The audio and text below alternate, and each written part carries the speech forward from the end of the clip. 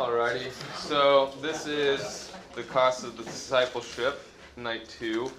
Last week, Miles talked through the salvation material, and, he preached through salvation material and the Lordship of Christ material. And so we're going to start it off in the 7 marks of a disciple. Hit it. And real quick, do you want to pray for us all? Once you're done, let me just keep talking for a second until you're done swallowing, still chewing. Then, okay. And then Miles, you want to pray for us, and then we'll get right into it. Lord, we thank you so much just to be here safely, Lord, to be with brothers and sisters, to have a good meal, Lord, and for this time. We pray that you would make us attentive, God, that we would listen to what your word has to say about discipleship, God, that we truly count the cost of what it means to be a disciple of Christ, Lord, and that we spend time processing that and what that means for us and for the remainder of our life, Lord, and how we would live for you, God.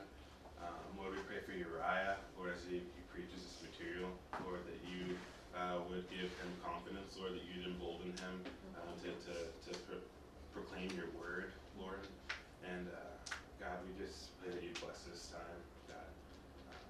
In Jesus' name we pray. Amen. So, a little preface. This section of Cost of Discipleship is probably the meanest. Like, it's not mean, but it's gonna say some things and then talk about some things that you're probably gonna have to take a second to deal with. You know, this is kind of probably where we start talking about counting the cost, like, you know, understanding that being a disciple of Jesus comes with a cost, comes with a price. And so this is kind of those different things. And so I love you. I love you, and Jesus loves you. We all love you. We're here for you.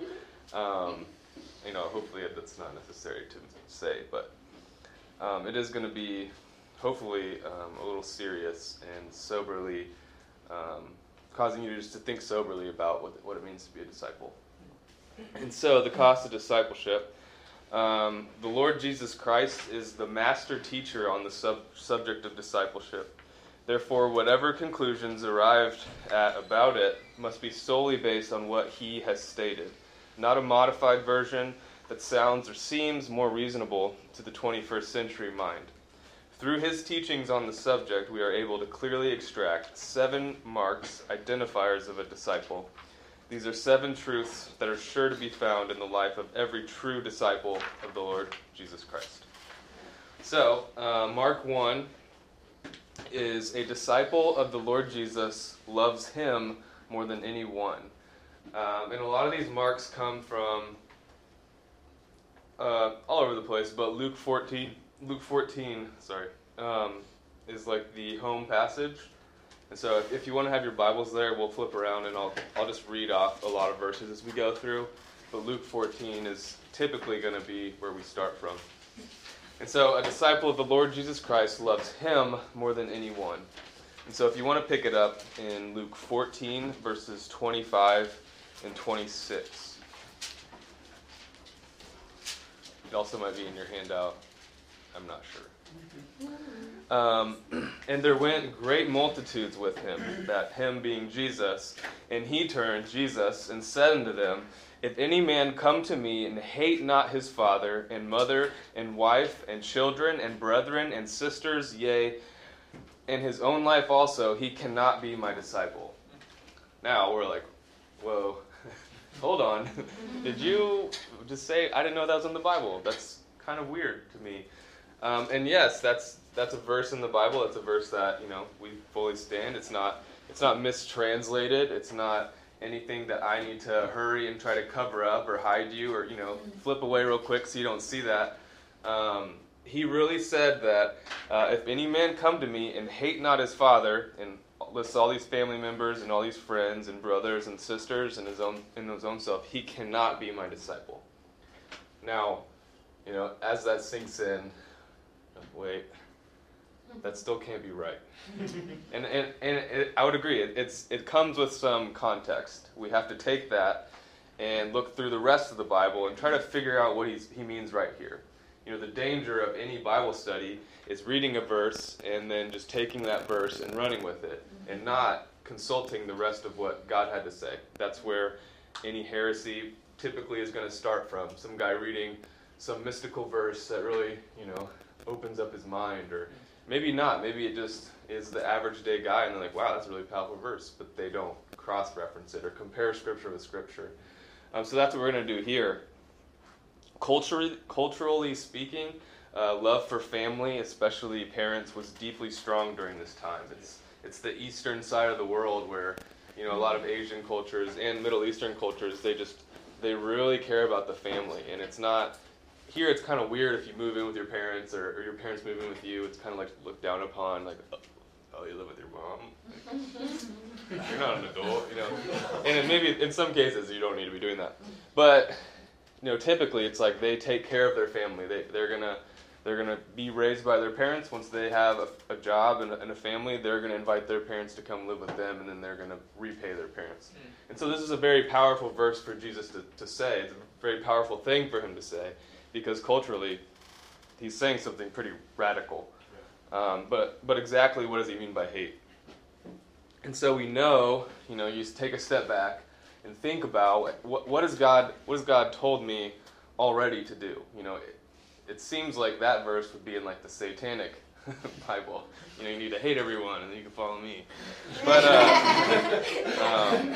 it's true. So Exodus 20 verse 12 says, "Honor thy father and thy mother, that thy days may be long upon the land which the Lord thy God giveth thee." Mark 10:34 says, "Think not that I am come to send peace on earth. I came not to send peace, but a sword. For I am come to set a man at variance against his father."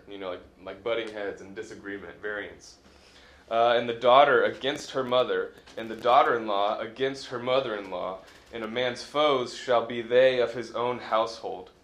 He that loveth father or mother more than me is not worthy of me. And he that loveth son or daughter more than me is not worthy of me."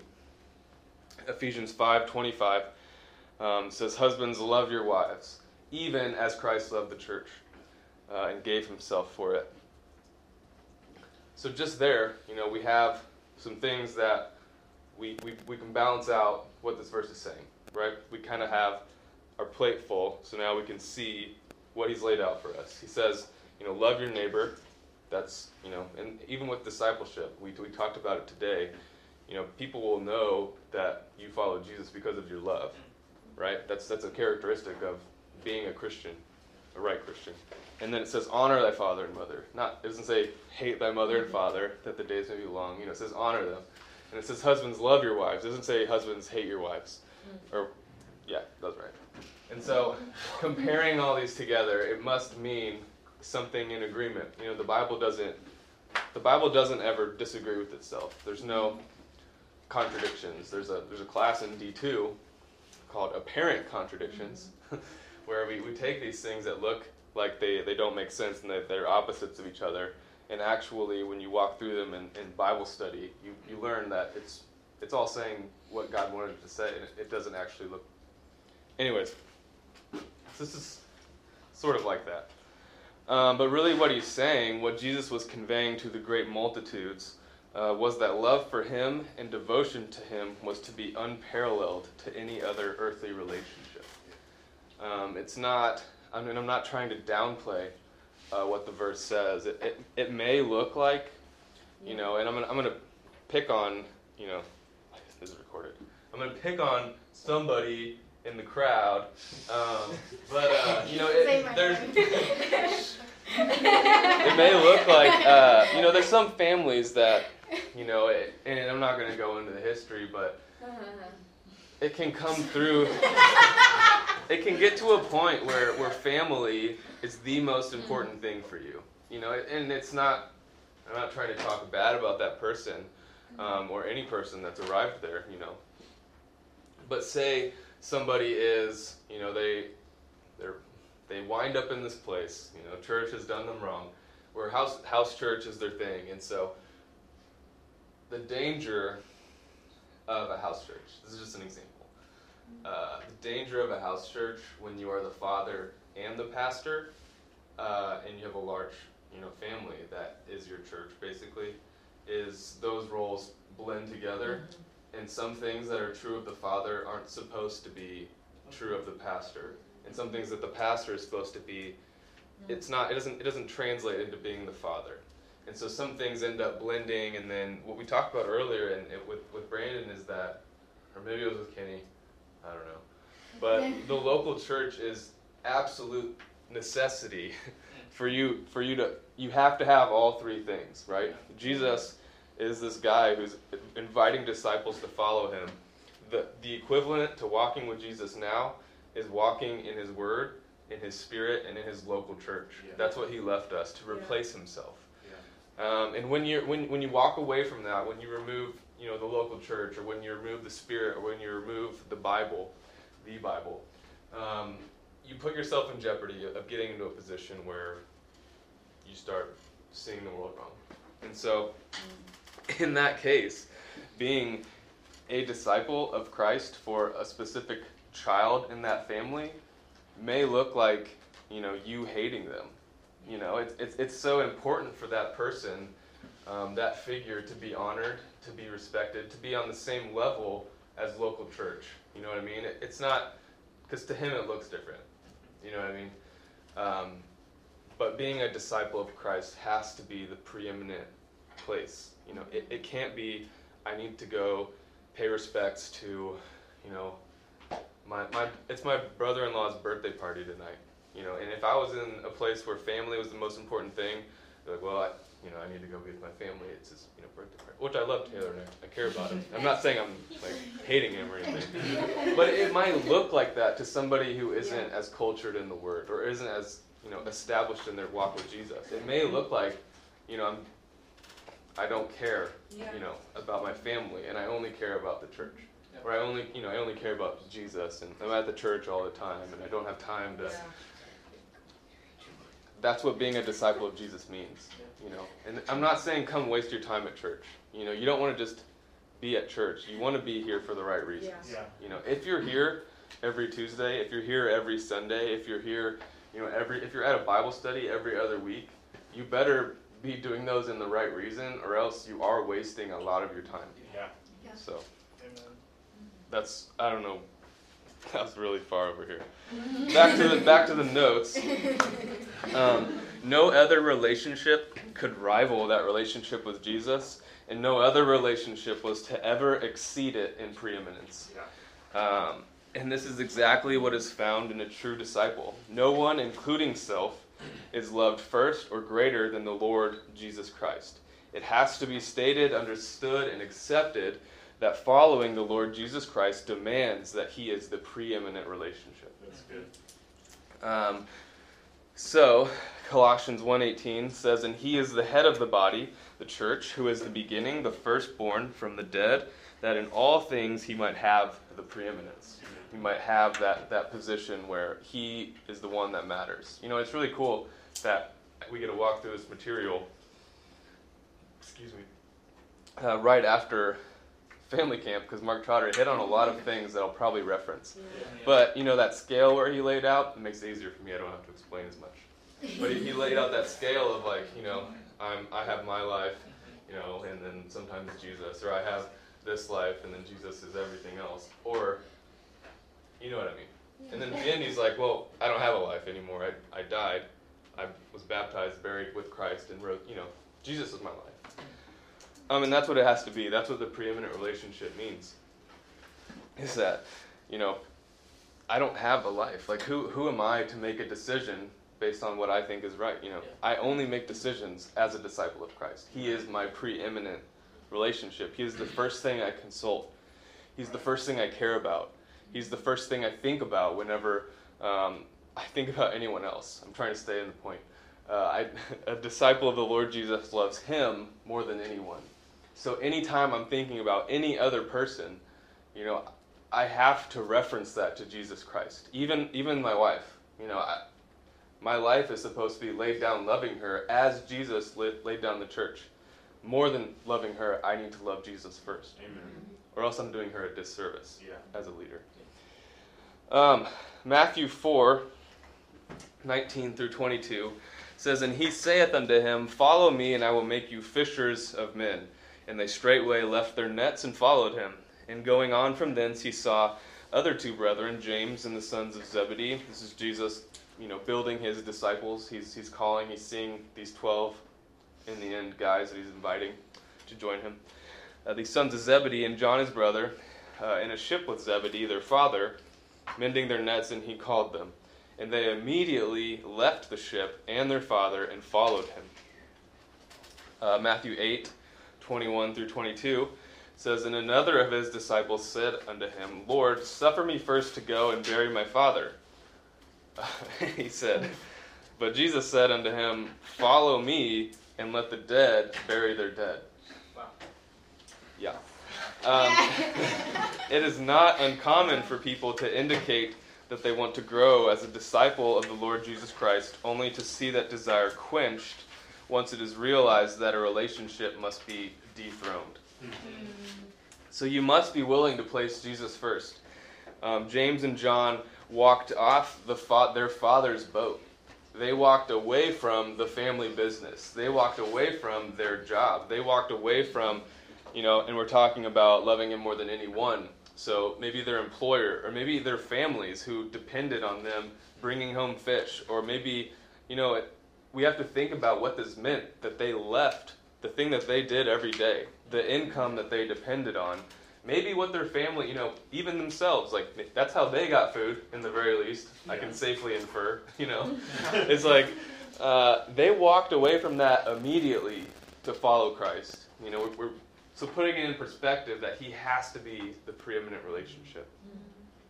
And so even if that means some people need to be dethroned, and we're familiar with this, our heart, and it's like a throne room in there. It's easy to think about, and there's a chair here, which is like the preeminent chair, and we need to have Jesus sitting there, and usually we have like things scattered around, like other idols and a backpack and a trash can. But sometimes we have our father sitting in that chair, or sometimes we have our girlfriend or our employer, or sometimes we have the wrong person in that chair. And that's something we need to consider moving forward and being a disciple, is examine that chair and make sure that it's Jesus who's sitting there. Amen. So here are some common relationships that challenge the lordship of Christ. We've already talked a lot about family. Matthew 10, verse 36 says, And a man's foes shall be they of his own household. Not all parents and family will celebrate the lordship of Jesus Christ in the life of a disciple. No. In some cases, they will demand that it be not so. The key to dealing with family is to view family as Christ did. And we see that in Matthew 12, verses 47 through 50. Then one said unto him, Behold, thy father and thy brethren stand without, desiring to speak with thee. This is somebody talking to Jesus. And he answered, Jesus responded and said unto them that told him, Who is my mother? And who are my brethren? And he stretched forth his hand toward his disciples and said, Behold, my mother and my brethren. For whosoever shall do the will of my Father which is in heaven, the same is my brother and sister and mother. That's why we talk about brother so-and-so, or, in some cases they call priests fathers, like, it's not, it's bad. Typically, now when you think of somebody calling someone father so-and-so, it's not in the right context. But I should be able to, with the right attitude, I should be able to call Sam my father. I should be able to call Brandon my father. These guys are spiritual fathers, and that's what we get this from, the household of Christ, the sons of God, the sons and daughters of God. you guys, once you have walked through and worked through the salvation and lordship of Christ, you enter into that family, We're not of our father, the devil, anymore. Amen. We're of Father, God, Father, Jesus Christ. And so we all are in the same family. And that's what he said to do back in Exodus 20, verse 12, and Ephesians 5:25 says, honor thy father and mother. Husbands, love your wives. And so, really examine, I guess, the relationships that you have with your family. And is your heart right there? Is there a relationship, or is there a group that is more preeminent than Christ? That's something that you're supposed to walk through, that you need to walk through in order to be a disciple of Christ. The next group is friends. Proverbs 30:20 says, he that walketh with wise men shall be wise, but a companion of fools shall be destroyed. 1 Corinthians 15:33 says, be not deceived, evil communications corrupt good manners. And communications here is referencing the word companionship. That's why it moves on to that in your notes. But it's doing that in the same way as when somebody talks about your conversation as your life. I don't know if you've heard that happen before, but sometimes in the Bible, when it's talking about your conversation, it's talking about your life. Just what your life looks like. What does your life communicate? What's your conversation? Let your conversation be Jesus. So that's the same way it's saying, be not deceived, evil communications corrupt good manners. Evil companionship corrupts good manners. So when you are with the wrong friends, that will corrupt you. When you're with the right friends, that will be wise. 2 Corinthians 6:14 says, be ye not unequally yoked together with unbelievers. For what fellowship hath righteousness with unrighteousness?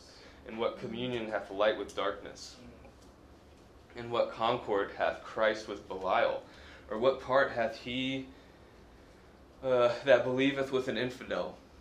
And what agreement hath the temple of God with idols? For ye are the temple of the living God, as God saith, I will dwell in them and walk in them, and I will be their God, and they shall be my people. Wherefore come out from among them, and be ye separate, saith the Lord, and touch not the unclean thing, and I will receive you, and will be a father unto you, and ye shall be my sons and daughters, saith the Lord Almighty. So this is then working into being unequally yoked. We know that we do have fellowship with the unbeliever, but not in a sense of like they're my companion, or they're my life partner, or they're my go-to. You have to start to understand and start to see that those things will corrupt you if you're tied to that in the wrong way. Because now, being freed from condemnation, being filled with saving power, your relationship to darkness is to share that freedom. Yeah. It is to bring the light that Jesus has given you to that darkness. It changes the relationship you have. And so to yoke yourself to that darkness would actually do you a disservice. Whereas now, that would do you a disservice, because now you can't be tied to that. You need to be following Christ, and you need to be inviting them to follow Christ with you. But you can't be in a position where you're, depending on them, or they can only get as far as you can get, and be not unequally yoked. James 4 verse 4 says, ye adulterers and adulteresses, know ye not that friendship of the world is enmity with God? Whosoever therefore will be a friend of the world is the enemy of God. And so, enmity in this verse, if you look at it, is it on your guys' notes? James 4:4. Okay, so look at it and tell me where the middle point of the verse is, or like the divider.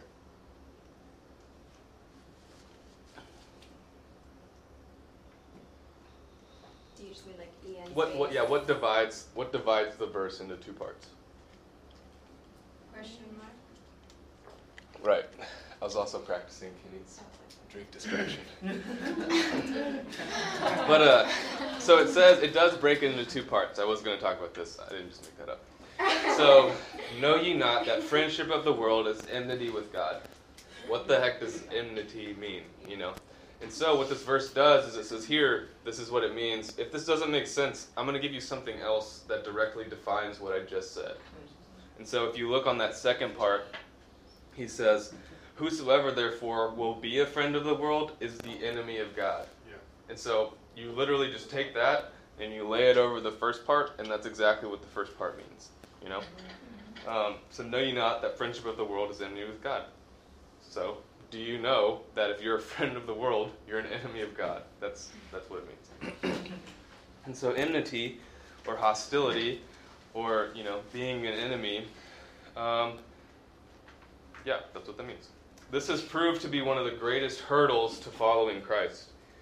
Many believers have indicated that they want to follow Jesus, but they wish to do so while being in a dating relationship with an unbeliever, living with a girlfriend or boyfriend, maintaining a lifestyle of fornication, which is sex outside of the God-ordained institution of marriage between one man and one woman, or walking with the lost and engaging in their lost way of thinking, speaking, and living.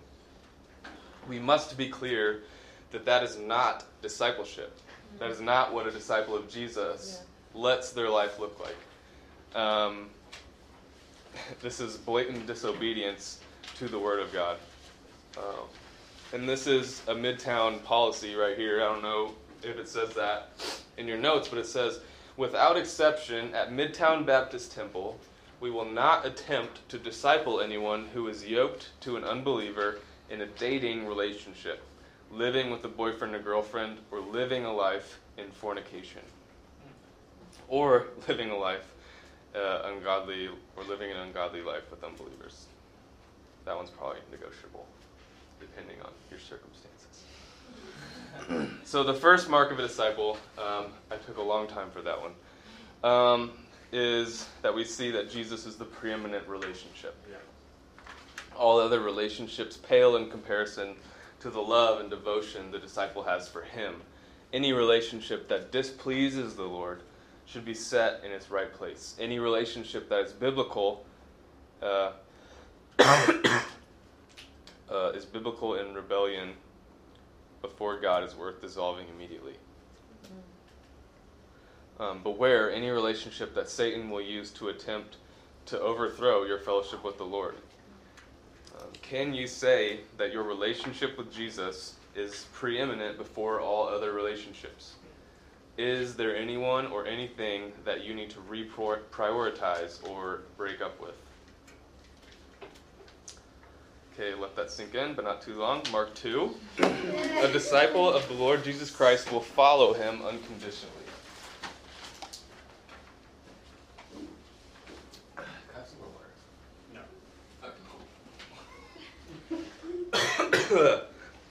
So, my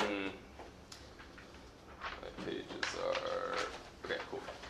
Luke 14, back to our home passage, verse 27. Thank you. Luke 14, verse 27.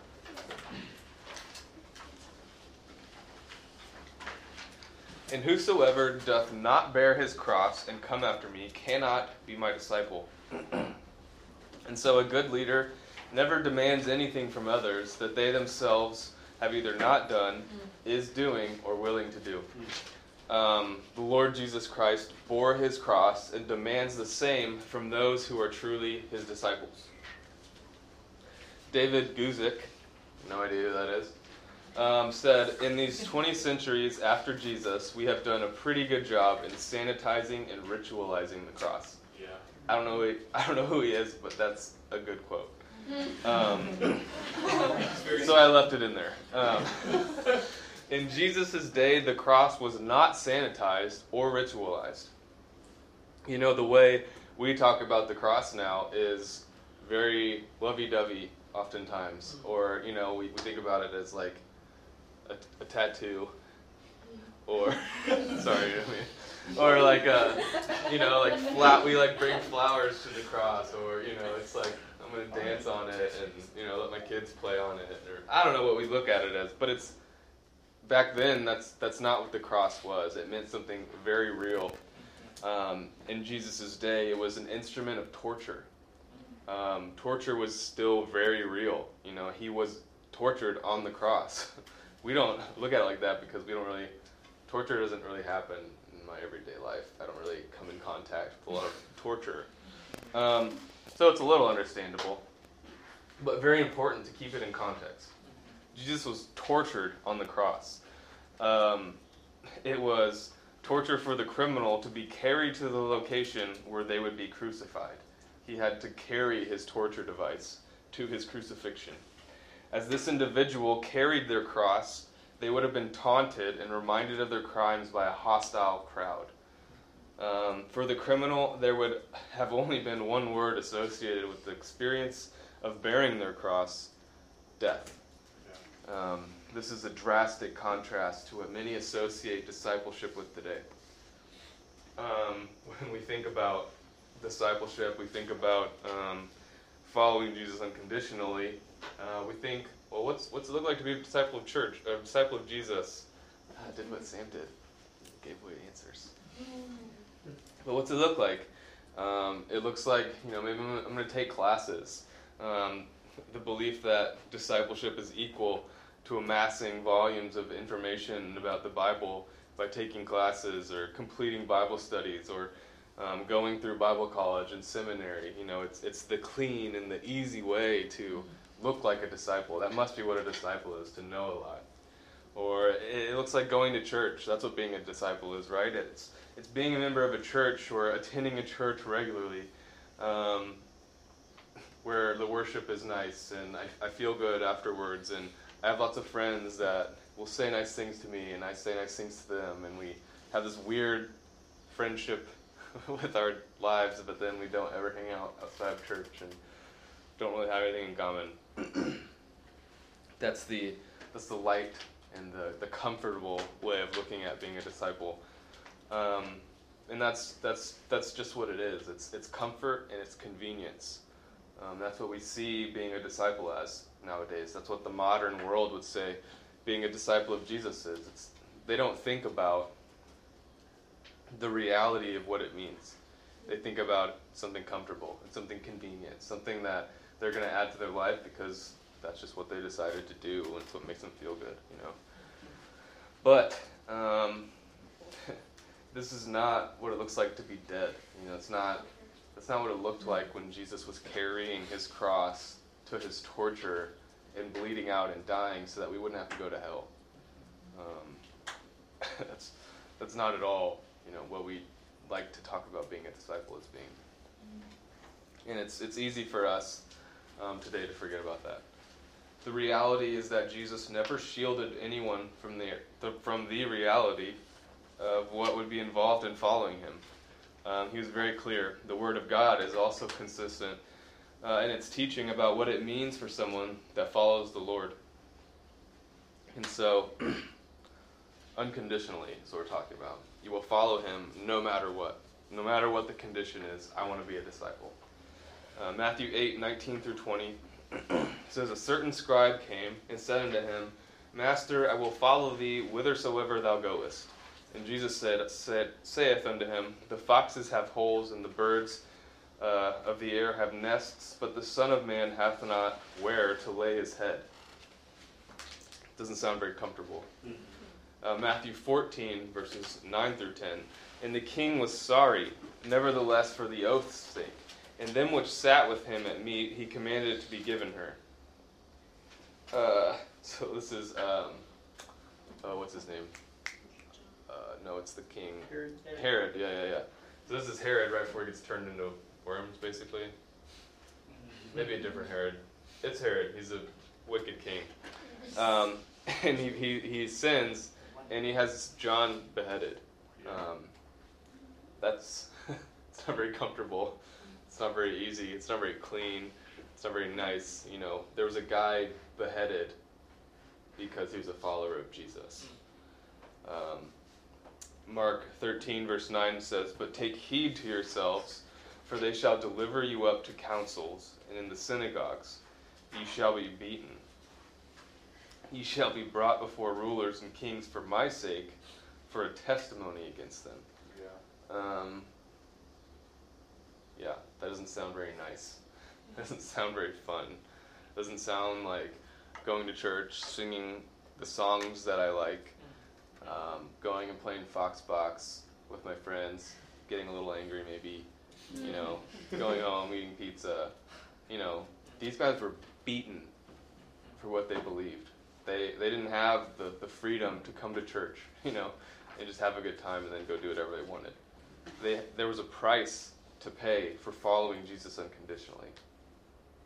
And they were willing to do that. They were willing to sacrifice their bodies for that. In Acts 5, they were basically, another group of guys was threatened that they would be beaten. And they rejoiced because of that. They're like, sweet, Jesus got to be beaten, and I'm going to be able to suffer like Jesus suffered. They were happy, and they went right back to it. It was like, awesome, thanks for the good news, man. And people were really confused. And then also, there was a time when Paul, who, followed Jesus Christ unconditionally as a disciple, well, not one of the 12 disciples, but an apostle. Disciple in what we're talking about. He was taken outside of the city and stoned, and he might have died. There's some inference that could have happened that he died and was resurrected, but he was stoned, maybe to death, and walked right back into the city and kept preaching the gospel and kept doing whatever he needed to do to be a disciple. And that's quite the opposite of what we think about. And the Bible tells you that that's probably going to happen to you also. Maybe you will be killed. That is a possibility. Maybe you will be beaten. Maybe people will threaten you. And that's something you have to decide that Jesus Christ is worth following for. That's something that you need to count the cost of. This isn't something that's just convenient. This isn't a lifestyle that's just comfort and prosperity and wealth. You could potentially not have somewhere to lay your head. You could be sleeping, on the ground. But is being a disciple of Jesus Christ worth it? That's what you need to be asking yourself. 2 Timothy 3 verse 12 says, "Yea, and all that will live godly in Christ Jesus shall suffer persecution." That sounds pretty promising. There's not a lot of room for not suffering persecution. When he says, he actually, back up, he says, all shall suffer persecution. Fill in the blanks, but he's talking about you. This requires us to lay down our rights, our life in following Jesus. Our decision to take up our cross and follow Jesus is the mark of a true disciple of Christ, following him versus making a life for ourselves. There's a book called Born Crucified, and it's by L.E. Maxwell. If you want to read, I wrote in a recommended reading. If you want to read that, I would recommend reading it. No, you'd have to I would say it and you'd write it down.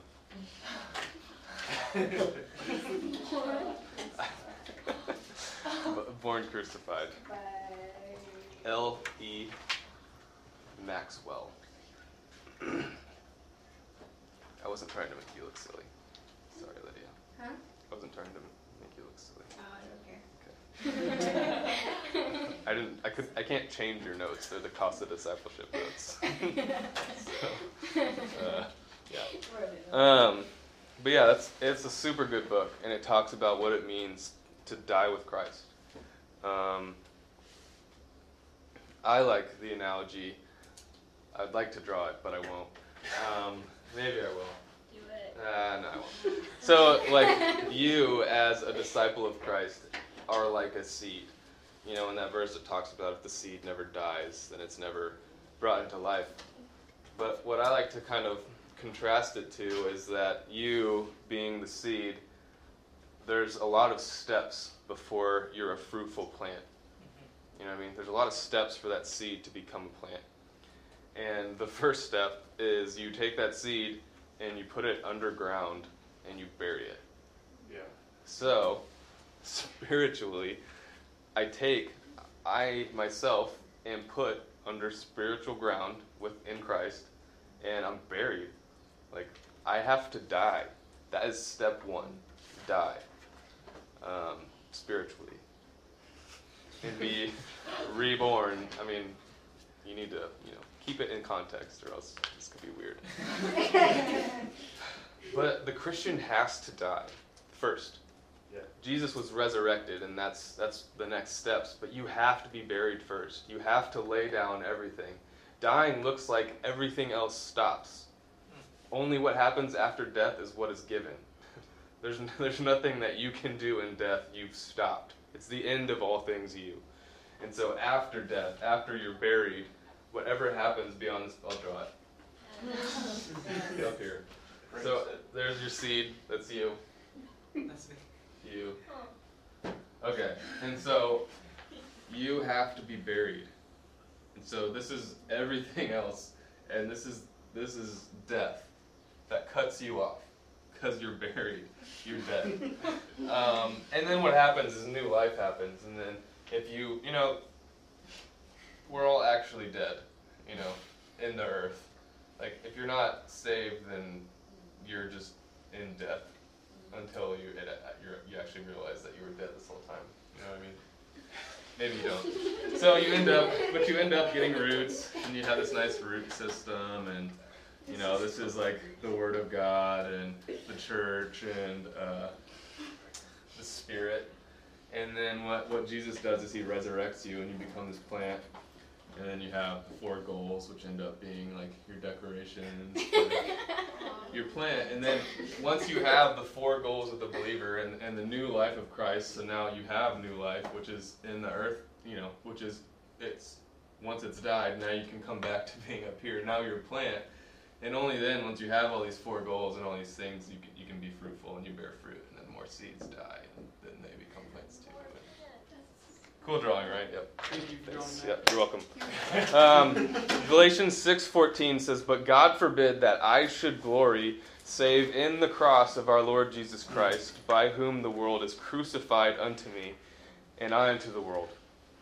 So God forbid that I take credit for any of this up here, because I died. Yeah. Anything after I was buried is what was given to me by Jesus Christ anyways.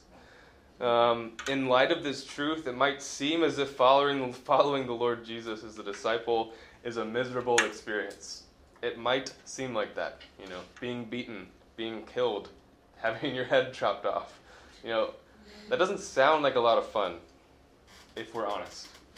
You need to be honest. It must be understood that biblical discipleship emulates the life of Christ on earth, which emphasize total consecration to God no matter the cost. Yeah. There's some verses there. Therefore, a disciple should expect to experience what Jesus experienced. Do you think Jesus is having a miserable time right now? No. Absolutely not. He's seated in heavenly places right next to the Father. He gets to talk to his friends all day long. He gets to be a part of everything good that happens. He gets to be praised. He gets to be worshipped. He gets to be exalted. He knows, I don't know what time is like for him, but it's probably he's not waiting a long time. He knows that he's going to be glorified in truth at any moment. Life is not miserable. It was absolutely worth it to him because of his love for us. Yeah. And so that's the same thing we need to have. We have to understand that in this moment, it is absolutely worth suffering, because once it's done, it's going to be an afterthought. It seems like so much right now. Forever never ends. That's a big chunk. If you had like a graph, I don't know how you would fit our life on the graph next to forever. I don't know how you make a graph with infinity. They can't fit on anything. So it's very minuscule. Very minuscule. And John 15 says that if the world hate you, ye know that it hated me before it hated you. If ye were of the world would love his own. But because ye are not of the world, but I have chosen you out of the world, therefore the world hateth you. Remember the word that I said unto you, the servant is not greater than his Lord. If they have persecuted me, they will persecute you. Yeah. If they have kept my saying, they will keep yours also. Which, they're going to hold on to what you say because they held on to what Jesus said. They were always questioning him, always attacking him, always like, well, you said this, what do you mean? Defend yourself. And he did, But they're going to do that to you. They're going to scrutinize your life. But all these things they do unto you for my name's sake, because they know not him that sent me. And so, taking up our cross isn't comfortable, but no worthy endeavor is. Right?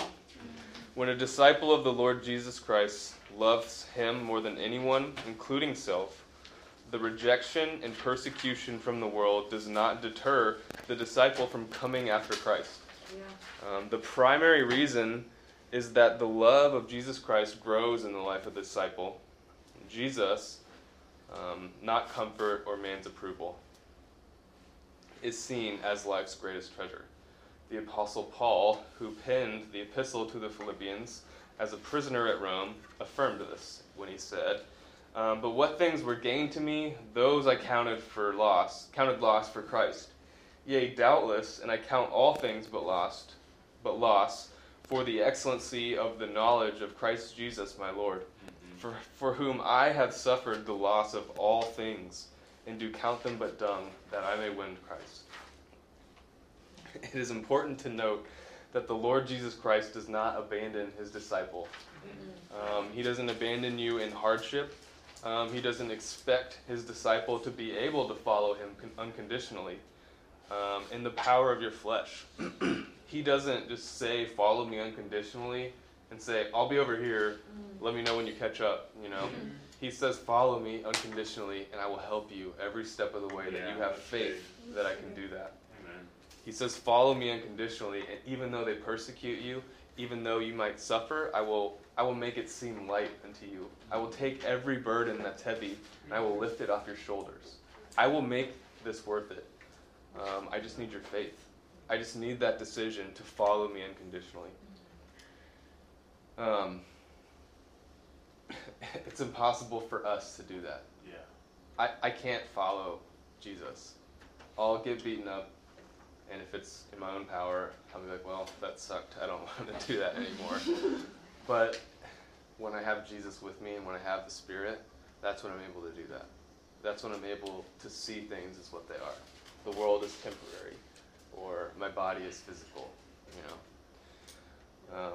The disciple is assured, though, throughout God's Word, that the Father, the Son, and the Holy Spirit is with the disciple, empowering them to follow the Lord Jesus Christ, regardless of who or what comes against them. And so, are you as a budding, you're right here, you're budding, maybe, I don't know where you are. But as a disciple, are you willing to follow Christ unconditionally? No matter what gets in the way, no matter what is offered to you, no matter what happens to you, are you willing to count the cost and follow him unconditionally? John 16:33 says, these things I have spoken unto you, that in me ye might have peace. In the world ye shall have tribulation, but be of good cheer, I have overcome the world. Romans 8:31, what shall we say then to these things? If God be for us, who can be against us? Romans 8:35, who shall separate us from the love of Christ? Shall tribulation or distress or persecution or famine or nakedness or peril or sword? As it is written, for thy sake we are killed all the day long. Yeah. We are accounted of as sheep for the slaughter. Nay, in all these things we are more than conquerors through him that loved us. Wow. 2 Corinthians 2:14. Now thanks be unto God, which always causeth us to triumph in Christ, and maketh manifest the savor of his knowledge by us in every place. 2 Timothy 1:7. For God hath not given us a spirit of fear, but of power and of love and of a sound mind. What must you lay down in this world in order to take up your cross and follow Jesus? What is keeping you from following him? Are you willing to give it up and lay down your life to follow Jesus? Is there something in that chair that you need to take and get rid of? You know, are you ready to give up your rights in this world to serve Christ? Will you daily live for him? Oh boy.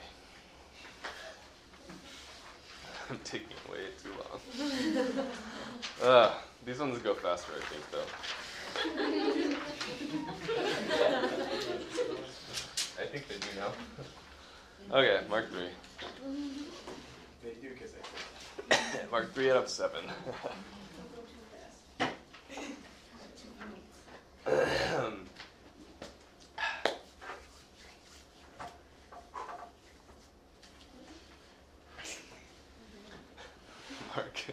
Mark 3. A disciple of the Lord Jesus Christ loves him more than anything. Not to be confused with Mark 1, which is love him more than anyone. Now we're talking about loves him more than anything. Thing is your key word. I don't know if you guys have blanks. Am I doing okay in filling in your blanks? You're doing just fine. All right. Awesome. I literally have no idea what your blanks are. So, We don't have to. good thing. We don't actually have to. So back to Luke 14, our home passage for counting the cost of being a disciple of Jesus. Jesus is talking to this crowd. You know, he realizes that there's a lot of people that are trying to be his disciple. Yeah. He's like, I don't know what he's thinking, but he's Jesus, so he's like, all these people do not actually want to be my disciple. I'm going to offer them some questions to really, thin out this crowd, because it's annoying having you all following me. But it says, for which of you, intending to build a tower, sitteth not down first and counteth the cost, whether he have sufficient to finish it?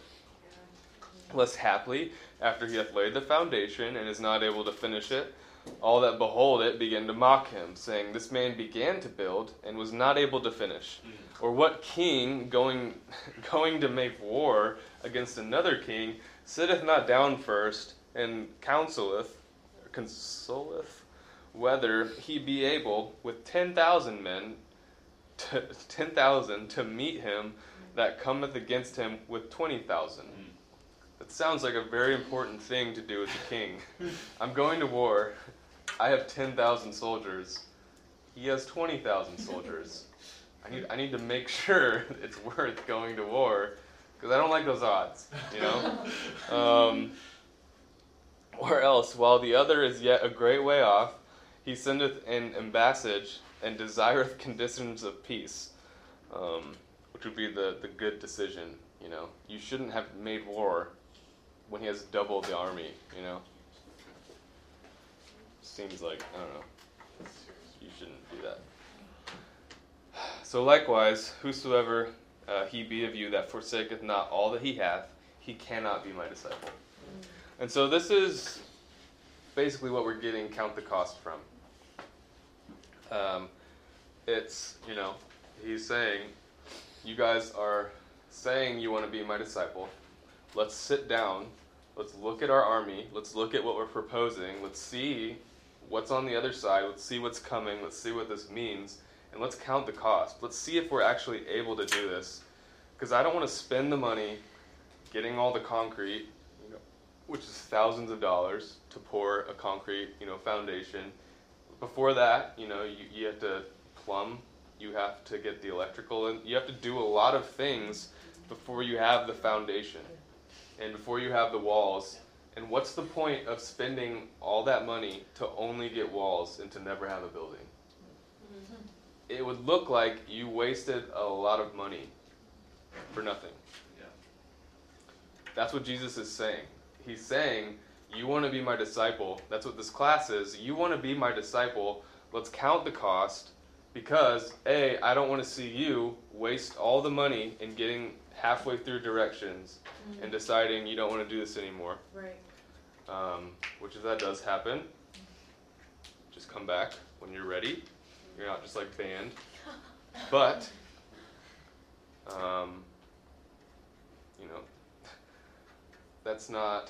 it's not going to be a Rose's decision for you to willy-nilly stop, come back whenever you want. Like, this is a serious thing. We don't want to see that for you.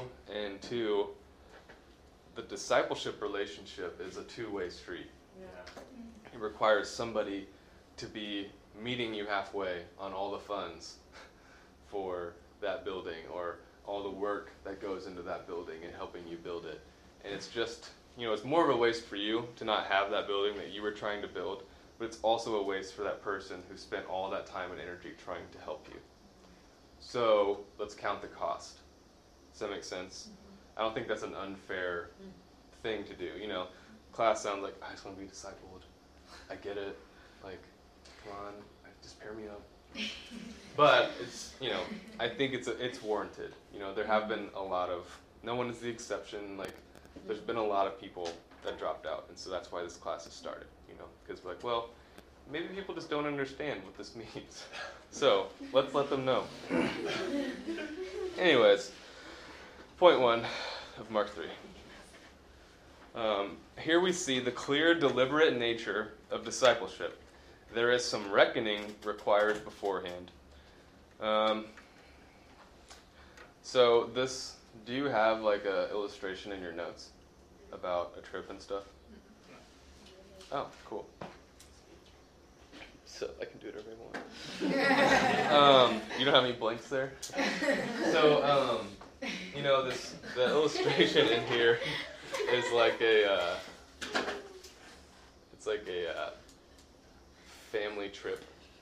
But we really don't have like families or kids, but still we go on trips. So if you're preparing to go on a road trip and you're going to camp and you're going to go with a few friends and it's like across the country, you need to sit down and plan before you go. You need to, 1, see if you have enough money to fill up the gas in the car. You need to, 2, see if the campground is available to take you and not requiring a 4-night stay because it's Memorial Day weekend and all of a sudden you can't stay 1 night. You have to stay 4 nights if you want to camp there. That happened to me in Habla.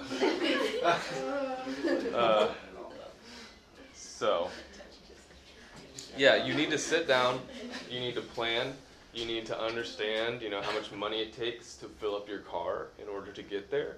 You need to plan for what you're going to, are you going to drive through the night? Are you going to sleep somewhere halfway? You need to call the place that you're going to sleep and make sure you can. It's a good idea. These things are things that we kind of realize that we need to do. Or if not, you should realize that you need to. And it's the same thing with discipleship, following Christ. Essentially, that's the message of this Mark. Jesus links the process of counting the cost and following him beforehand. His point was and is the believer must know in advance that following him calls for the forsaking of all that we have. The word forsaketh, I thought I changed this, but I don't know. It means, the word forsaketh means to say adieu, which is to say farewell. So I thought I edited it. I don't know why it's still in my notes, but Yeah, c'est a Jew, which is French, right? Yeah. Yeah. So that's the same thing. Which apparently is supposed to reference something for you. It just means forsaketh means to say, I'm not going to do this anymore. I'm going to, bye. I'm done with you. Not goodbye, like I'll see you again. Like the bye that's like, I'll never see you again. I'm forsaking you. And so that's what it means to say to the world in Luke 33. So likewise, whosoever he be of you that forsaketh not all that he hath. If you don't say goodbye to everything that you own, everything that you have, you need to do that. I worded that wrong. You have to say goodbye to everything that you have, everything that you own, your life, in order to be a proper disciple of Christ. Yeah. Mm-hmm. Not only is the disciple to love him more than anyone, the disciple is to love him more than anything. That's the balance between the two marks. Money and possessions are two of the greatest competitors to loving the Lord Jesus Christ more than anything.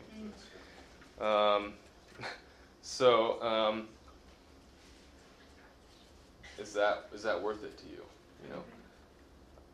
Do I care about money? Do I care about what kind of house I live in? Do I care about those things more than Jesus? That's the question on the table. Matthew 6:24 says, "No man can serve two masters, for either he will hate the one and love the other, or else he will hold on to the one and despise the other. You cannot serve God and mammon." It's another one of those black and white statements where, like Mark Trotter was talking about, but we look for middle ground, or like look for gray areas when it says no man can serve two masters.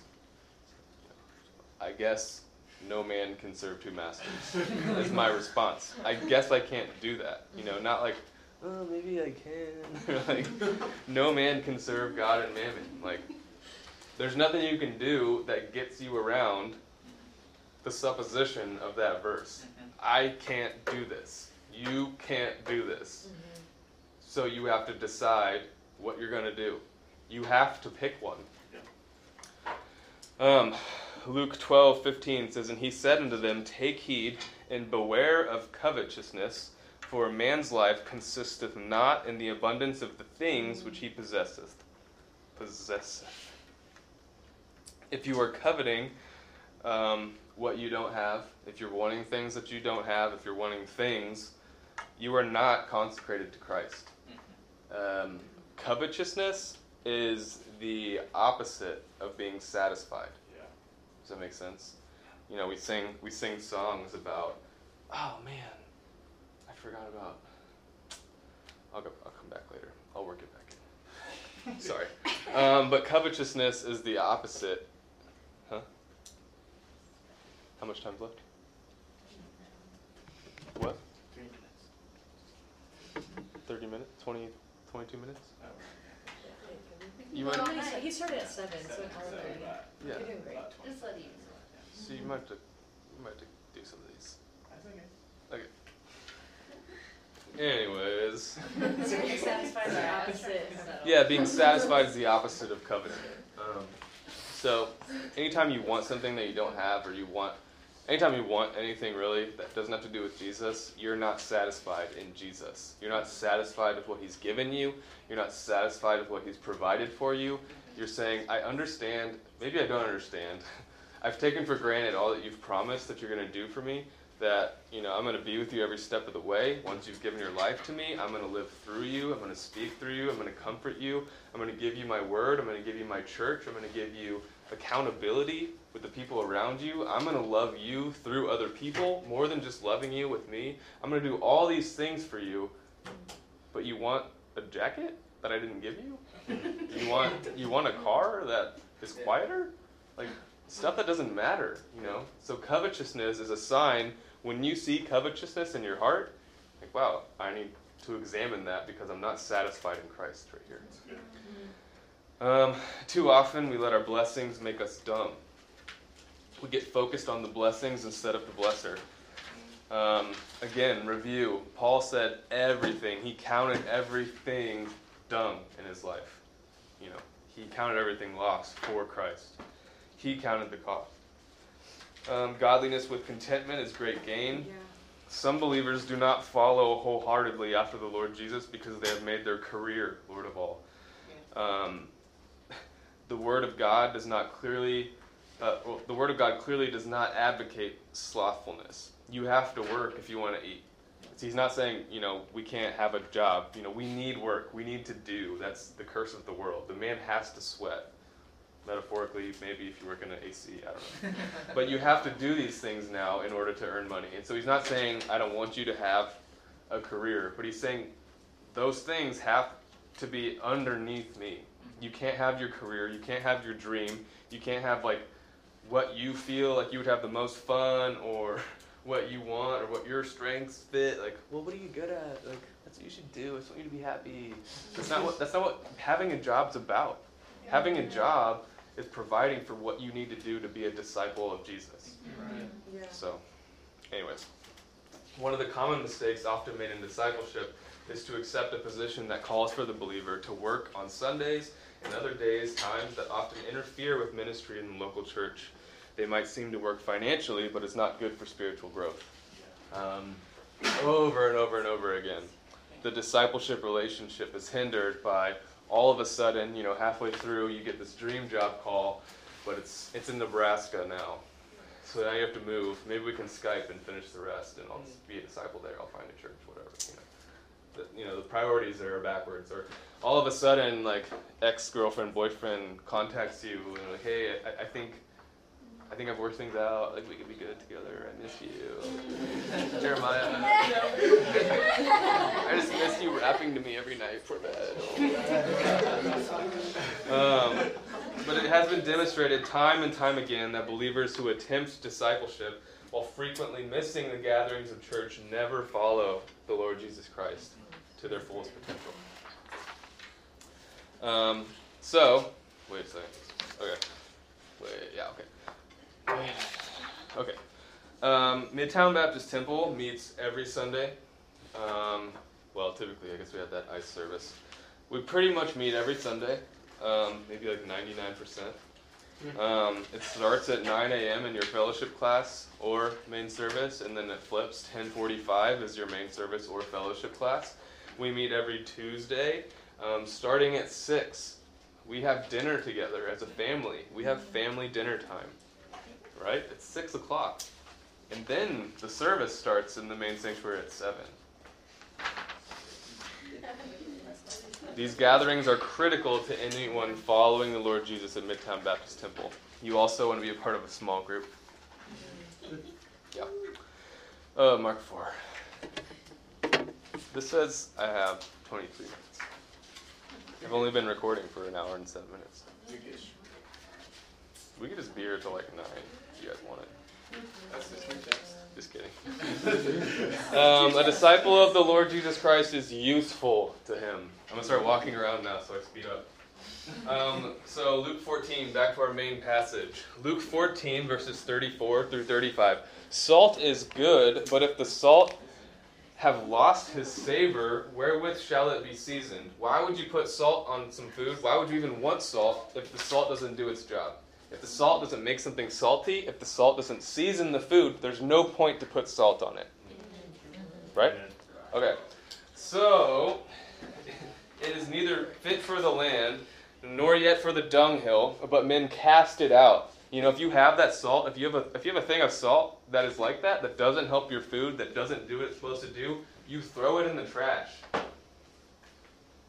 That's what happens. And so, the fourth mark of the disciple is actually an introduction to the sixth mark. But salt that has lost its savor is salt that has become insipid. Yeah, that is, if you don't know what insipid means, it means it is tasteless and it has become tasteless. Wait a minute. That is, it is tasteless. That's what it means. Insipid means that it's tasteless. And because it is insipid, it is therefore rendered useless. So while some angle to use this verse as a proof text to prove that the believer can, in fact, lose their salvation. That's completely false. You can never lose your salvation. You are sealed until the day of redemption. Amen. Once Christ comes in, and it's a wax seal, figuratively. You can tear off a wax seal on an envelope, but only Jesus can take off that seal, and he won't until he comes and gets you and brings you into heaven. Your salvation is permanent. If it is real, it is there, and you can trust and have faith in it till the day you die. Amen. And even then on, you can, infinity. But the problem with that argument is that it says men throw that out. There's Bible study to this. I'm going to move past it because I don't want to. We're running out of time. But so at the highest level, salvation is much more about Jesus than it is about you. Yeah. He did a lot more than you had to do. Yeah. It required a lot more planning on God's part. It required a lot more action on Jesus' part. It's mostly about him. Very little is it me. Like I said, the big, huge graph that you can't even graph because the one variable never stops. I'm a very small part of that. That's that point. And the Lord spake unto Moses, and he said, Go unto Pharaoh, and say unto him, Thus saith the Lord, Let my people go, that they may serve me. Huh. That doesn't sound like it has to do with them, really. Ephesians 2, 8 through 10 says, For by grace are ye saved through faith, that not of yourselves.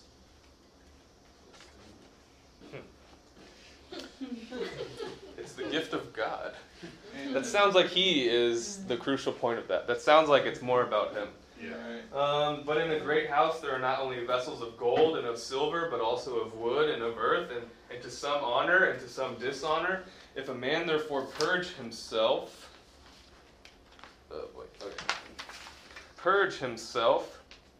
from these, he shall be a vessel unto honor, sanctified and meet for the master's use, and prepared unto every good work. Yeah.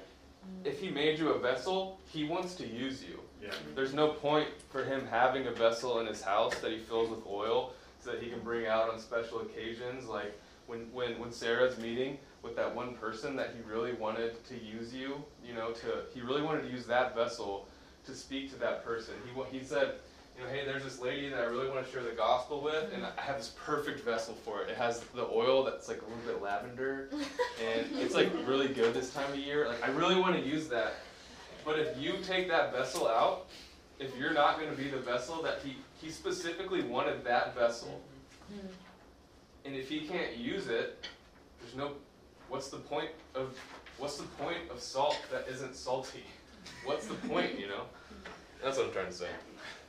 Sarah, I'm not saying that you don't, you're a good vessel, I don't know. We exist to satisfy the Lord's will. Notice the picture of judgment in verse 35. That picture of him, the men taking that salt out and throwing it, I think. 35, I don't have the verse numbers. You can check me. While discipleship is the believer's choice, there are clear consequences for not doing so. The believer was and is clearly saved for the master's use, which begs the question, if a believer is useless to the master, what's the point for their existence? Yeah, that's good. It's the same thing as, it's the Mark, I'm not going to preach through the Mark Trotter message, but, you're going to worship him in heaven, you're going to do all these things in heaven, you're everything that you want to do right now for the Lord, you're going to be able to do perfectly in heaven. So there's no point for you not to be in heaven except to be useful here. So if you're not going to be useful, someone else say it. I don't really want to say it. You're better off dead. Because once you're dead, you're in heaven. Right. That's not my message. So I didn't come up with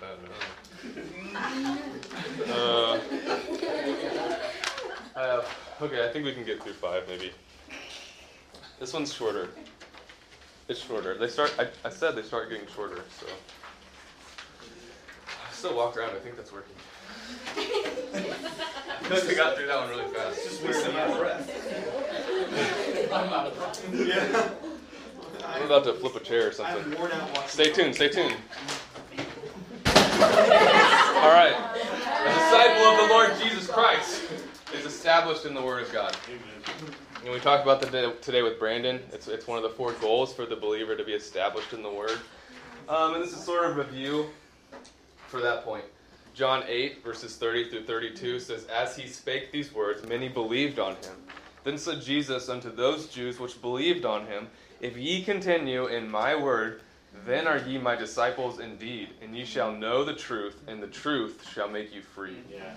In response to his teachings that he was in fact the Son of God, many Jews believed on him. We would refer to that today as professions of faith. We'd call that salvation. That's what it means, believed on him there. But the Lord Jesus Christ, instead of just people believing on him and then him focusing on believing on him and getting more people to believe on him, salvations, it's cool that Brandon kind of already reviewed most of this stuff, but you saw that Eric, in the demonstration, he was only able to get so and so many people to believe on him. But the way Jesus exampled it in discipleship was that more people believe on him anyways if you're focused on the whole picture. Does that make sense? But the Lord Jesus Christ rapidly shifted from the profession of faith to the topic of discipleship. And his message was, if they truly believed that he was who he said he was, that belief would translate into them continuing in his word as true disciples of him. This ought to serve as a sober warning to those who are content to simply make a profession of faith but do not follow the Lord as a true disciple. At a minimum, they ought to examine the sincerity of their profession of faith. Yeah. For those who are following him, it says, if ye continue in my word. For those that are following him, one of the evidences of discipleship is being established in the word of God. Yeah. The word continue in John 8:31 means to stay or to abide. The definition conveys permanence. To stay and abide is the same thing as to dwell. Where John 15 means you are planted, John 15 would be Jesus is like a tree, and this is all happening inside of him, or attached to him. He's the true vine. He is the true plant, but you dwell in him. This is something that's required to be a disciple. In the life of the disciple, the Word of God is the fixed and sole final authority for living. There is no bouncing back and forth between authorities. There's no, I'm gonna follow the Word for a while, then I'm gonna follow this. If you're a disciple, the Word is your authority. The Word of God is perceived to be right concerning all things in the life of the disciple. Being perceived right means that you can read something that confuses you. That's okay. To have a question is okay. Yeah. But I still perceive that this is still right. This is still holy. This is still absolutely true. As a disciple and being established in the Word, I'm going to figure it out because I know that this is right for me. I know that it's probably on my end, honestly, because I'm not perfect and he is. I'm not holy and he is. I'm on earth and he's in heaven. And so probably it's on my end. And Elijah came unto all the people and said, How long halt ye between two opinions? If the Lord be God, follow him. But if Baal, then follow him. That's the definition of Laodicea, which you probably have heard a lot. Maybe you don't know what that is. There's 7 churches in Revelations 3, 2 and 3, 3 and 4. It splits up. But the last church, most commonly referred to as the age that we're in now, is referenced. Church of Laodicea, that's why you might hear that, is defined by not being hot or cold. He's saying, just be hot if you want to be hot, or just be cold if you want to be cold. Worship the Lord or worship Baal. Make up your mind, because bouncing back and forth is doing nothing for you. Yeah. There's no point, And so, he's saying the same thing to us. That's why that verse is applicable. The Word of God provides everything that the disciple needs to follow the Master and honor him with their life. Everything for that is found in the Word of God.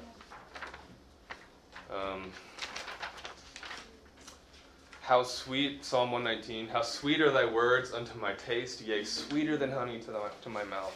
Thy word is a lamp unto my feet and a light unto my path. How do you take a leap of faith when the Word of God is a light unto my path and a lamp unto my feet?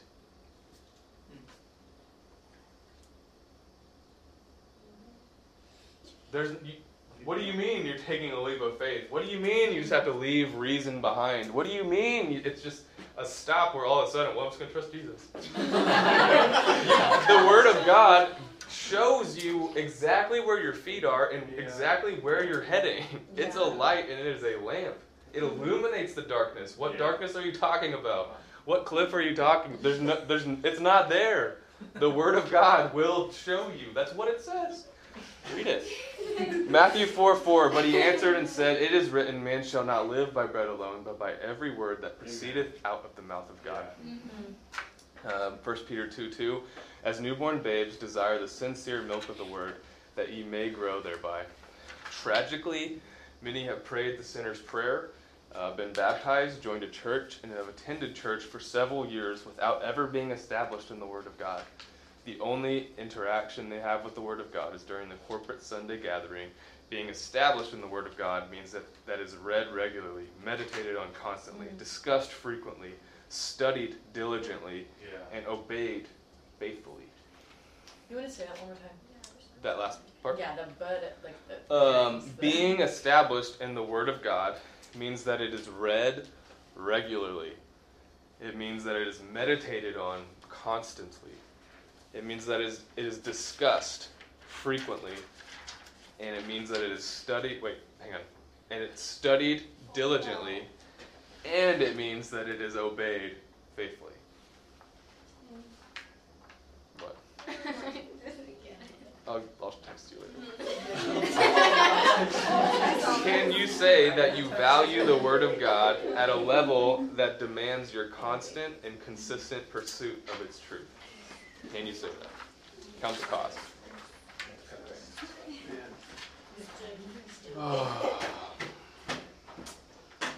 Don't really have. Well, this one says we have 9 minutes. Keep going. Go ahead, man. One more? Yeah. I can try to keep going fast. Actually, these ones almost all fit on 2 pages. Let's get it. I only have this left. Do it. But if you need to camp out somewhere, you need to camp out somewhere. So just, I only have 2 just left. use it. Use it. All right. Okay. You guys said I should. All right. We're going to need consent. Yeah, so fine. All about that. I'll finish whatever. I don't know. All right, Mark 6.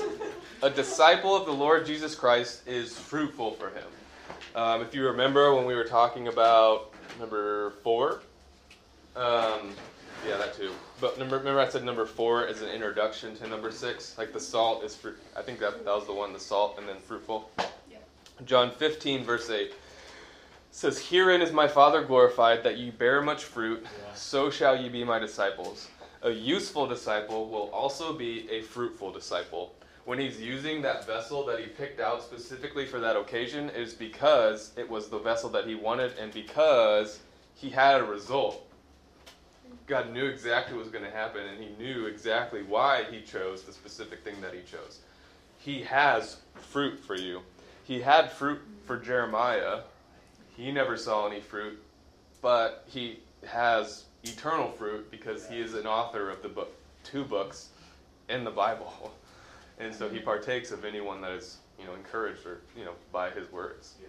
So fruit always is incorporated in a true disciple. The chief purpose for using the disciple is to bear fruit for the glory of God. This speaks to the chief purpose of the existence of man, to glorify God. Yeah. To glorify God and to be what he operates through on earth. That's what man is. Spiritual fruit deals with what our lives produce. It validates if the believer is being governed by the Spirit or if they're being governed, controlled by the flesh. You are fruitful in the Spirit. You are not fruitful in the flesh. Being established in the Word of God is synonymous with walking in the Spirit. So walking in the Spirit is fruitful. Being established in the Word is fruitful. The Lord Jesus Christ, who is the Word of God, John 1:1 and John 1:14, affirmed that abiding in him is the key to bearing fruit, more fruit, and much fruit. John 15, those verses I just referenced. I am the true vine, and my Father is the husbandman. Every branch in me that beareth not fruit, he taketh away. Every branch that beareth fruit, he purgeth. a plant has a part of its life where things dry up, some things happen, and so he takes it away and he grooms it and he puts a new one here, or this one's getting in the way of this one's branch, so he's going to fix that and it's going to go out longer. He takes care of his plants so that they can be the most fruitful that they can be. Yeah. That's a disciple. Souls won to Christ through the preaching of the gospel by the disciple is the standard interpretation of bearing much fruit unto God. It's the standard interpretation. There are other ways you can be fruitful. There are other ways you bear fruit. But typically, we're referring to people's lives affected through salvation by you being used of God. Yeah. There are things... there are other things. I'll get to them. Maybe I won't. It is God's work, and our efforts will derail that. We can't be fruitful the same way that I can't be a faithful disciple. I can't follow him unconditionally. I can't be fruitful for Jesus. It's in my dependence and submission to the Spirit. It's in my dependence and submission to the Word of God. It's in my dependence and submission to the local body, and those things, all three together, being a disciple of Christ, that I'm able to bear fruit.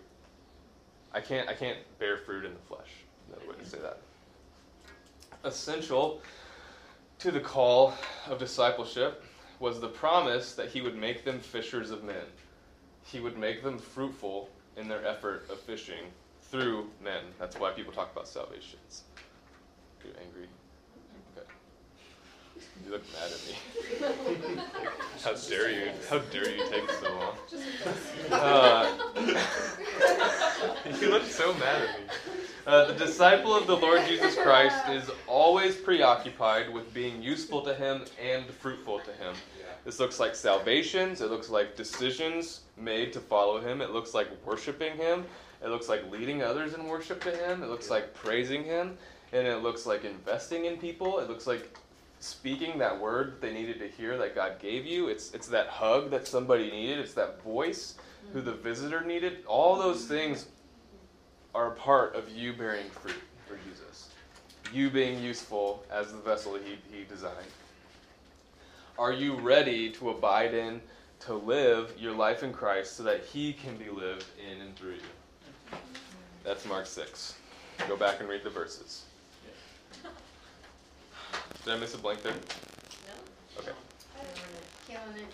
Okay, Mark 7. Aye. Hey, told you. I still have 3 minutes too. Amen. Amen. A disciple of the Lord Jesus Christ, loves his people. John 13:34-35 says, "A new commandment I give unto you, that ye love one another as I have loved you, that ye also love one another. By this shall all men know that ye are my disciples, if ye have love one to another." In the Old Testament, God's people were commanded to love their neighbors as themselves, Leviticus 19:18. And then earlier in John 13, the Lord Jesus Christ had actually washed the disciples' feet. Yeah. And so it's always been, God's always talked about love. Is what it's saying. Selfishness is one of the greatest... Wait, hang on. Sorry. Selflessness, dying to self, is one of the greatest expressions of Christ-likeness. It is exactly what he did for you to be sitting here right now. He gave up himself. And so for you to be seeking after Christ's image, to be seeking after being a disciple of him, is to emulate what he looks like. Yeah. To be a follower of him, to be a little Christ, a Christian. And so it looks like dying to self. It's the most similar you can be to looking like Christ. Romans 12:9-10 says, Let love be without dissimulation. Abhor that which is evil. Cleave to that which is good. Be kindly affectioned one to another with brotherly love, in honor, preferring one another. Ephesians 5:2 says, And walk in love as Christ also hath loved us, and hath given himself for us, an offering and a sacrifice to God for a sweet-smelling savor. Philippians 2:3-4 says, Let nothing be done through strife or vainglory, but in lowliness of mind let each esteem other better than themselves. Look not every man on his own things, but every man also on the things of others. The Bible's being pretty clear on what it expects from you, a disciple of Jesus Christ. Yeah. It expects you to put aside yourself because, you've already decided that you need to be buried underground and no longer exist. Give up your life in order to even be sprouted, You've already died. So the expectation is you'll constantly fight it, but the expectation is you're going to be willingly choosing and deciding to give up that old self, to constantly reject it, to push it back down, to choose Christ over and over again, to choose what he has for you over and over again, to choose your brothers and sisters over and over again, because dying to self is the most Christ-like expression you have to offer. Yeah. The most familiar thing to Christ, the way I can be Christ for you guys is, if ever presented the opportunity, somehow a bullet was going to be shot to all of you, or you actually, no, the most thing would be like you all actually did something really horrible. Like, you all really deserved to die. But I'm like, hey, just kill me instead. Somehow that'll, take care of all of it for all of you guys. And so they take me and torture me and, really horrible things to me, and then all you guys just get to do whatever you want. That would be the most Christ-like thing I could do, but that's your commandment, is to give up yourself constantly, to always choose, hey, I don't have myself anymore. I have Christ, and I have this commandment to love, so I'm going to love. Constantly choose that. You exist to build up, bless, and back up the body of Christ in love. Yeah. So the body, the finger has to be on page with the rest of the body. The finger has to love what the body's doing in order to even be a part. You, as a part of the body of Christ, have to be loving the rest of whatever's going on, because it doesn't matter what part of who you are. You are all as one body doing something.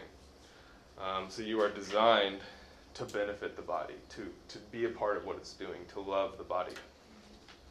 Can you say that you love what Jesus loves? Can you say that you are ready to give your life loving the church, to give up your goals, to give up, all these things, to be for the body, to be for Jesus Christ? Can you say that you're ready to count the cost? Can you say, as you review this material, work through every mark, work through the questions, read through the verses? The Bible says it better than I say it. The Bible said all these things. Look through those verses, because what they're saying, what they're asking you to do is count the cost. Do you really want to be a disciple? Because odds are, half this room, 20 years later, myself included, I'm including myself in half this room will, in modern day terms and times, will decide that, it's not worth it. We'll decide that, Sundays used to be really cool. I used to be all hyped about Jesus, and I was brainwashed, and everyone else was talking about it, and was doing cool things, but my kid really isn't into basketball and really has a shot of getting a scholarship, so we're going to go to practices on Sunday mornings now. Or, I have family that's what they did. They discipled missionaries. They discipled people that were a part of, being so fruitful in like Central America. But now if you look at them, who are you guys? And that's the point. They weren't ever anybody. But I'm saying that you can be anyone that you're never safe. Like it's like you don't just count the cost and it's a permanent effect. We have to keep counting the cost. That's good. So, yeah, that's the 7 marks. Uriah.